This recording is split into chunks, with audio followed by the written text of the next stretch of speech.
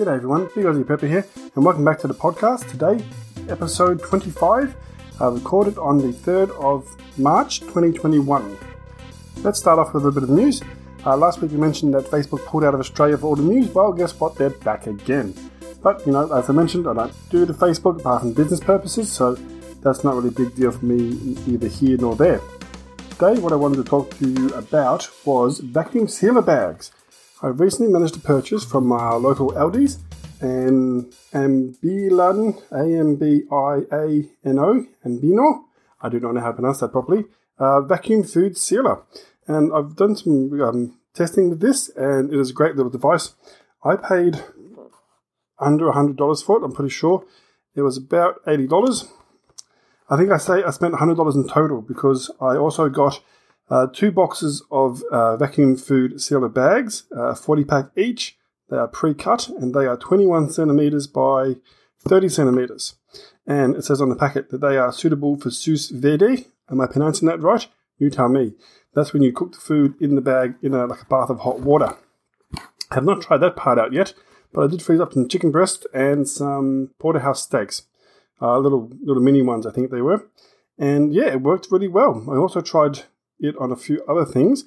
I actually need to go and do it in a minute. That's why one of the reasons to have them out is to go and freeze up some sausages that you would, chuck on a barbie. Yeah, my local community centre had an event and they had some left over and they gave me 2 big bags of them.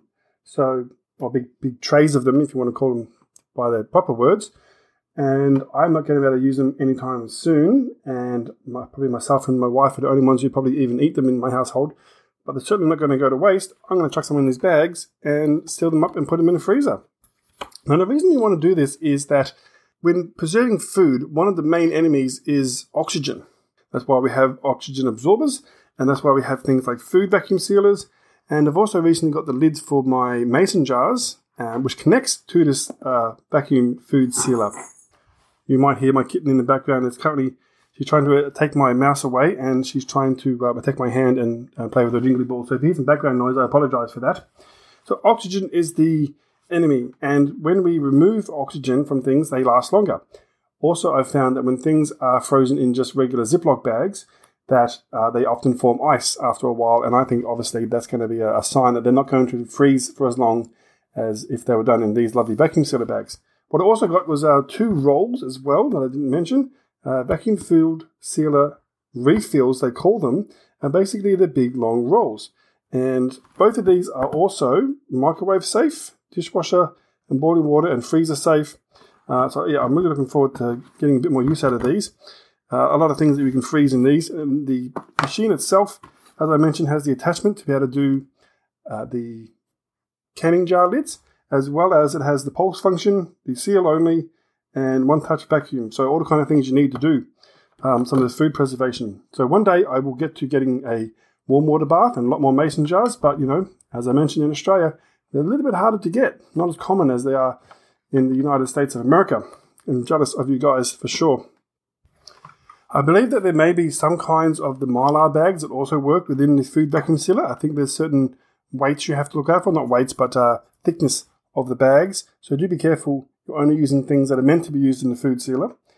I'm also going to be getting a brake bleeder kit, which I can also use to suck the air out of my mason jars. All these things overlap. It's all in the food preservation umbrella here. Last week we talked about food rotation ideas, and I've started to prepare to actually create some of the shelves for the can holders. And I think I've come up with a pretty simple idea in my head anyway. I haven't put it to paper yet. It's very important to do, but a very simple idea for the can storage things would only require a few little bits of few very simple measurements and cuts and get some little nails to tack them all together and glue it and all that good stuff. So definitely have to record the process of that and share my ideas for the design. Next week we are going to be talking about cooking off the grid ideas, because what I've realized is it's great to have all these supplies and all this food and all the storage and stuff, but what are you going to do when the stuff hits the fan and you can't actually cook all these things that you've been storing? I've tried to imagine a scenario where the gas and electricity all went out, all the utilities went down. And first thought is, well, the stuff in the fridge and the freezer is going to go off pretty quick if there's no electricity, because I've not got electricity sorted out yet. But all the food's going to start going off. Now, your freezer, you probably have a couple of days. The chest freezer, probably even more, because of the way it's designed, all the cold air stays in when you open the door. But I definitely want to be eating eat things inside the fridge first, and then start working on the things in the freezer.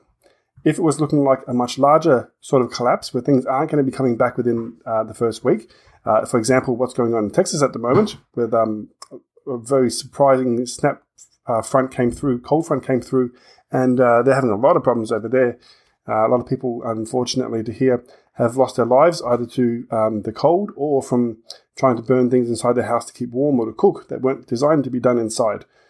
So really heartbreaking to hear that. So I've thought, well, what would we do if this kind of thing happened? We could easily boil some water outside on the in the fire pit.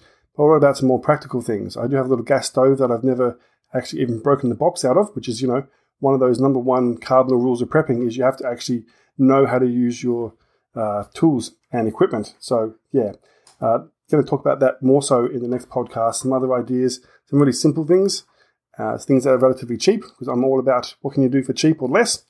And I think that's going to be a really good one. But that's all for next time, not for now.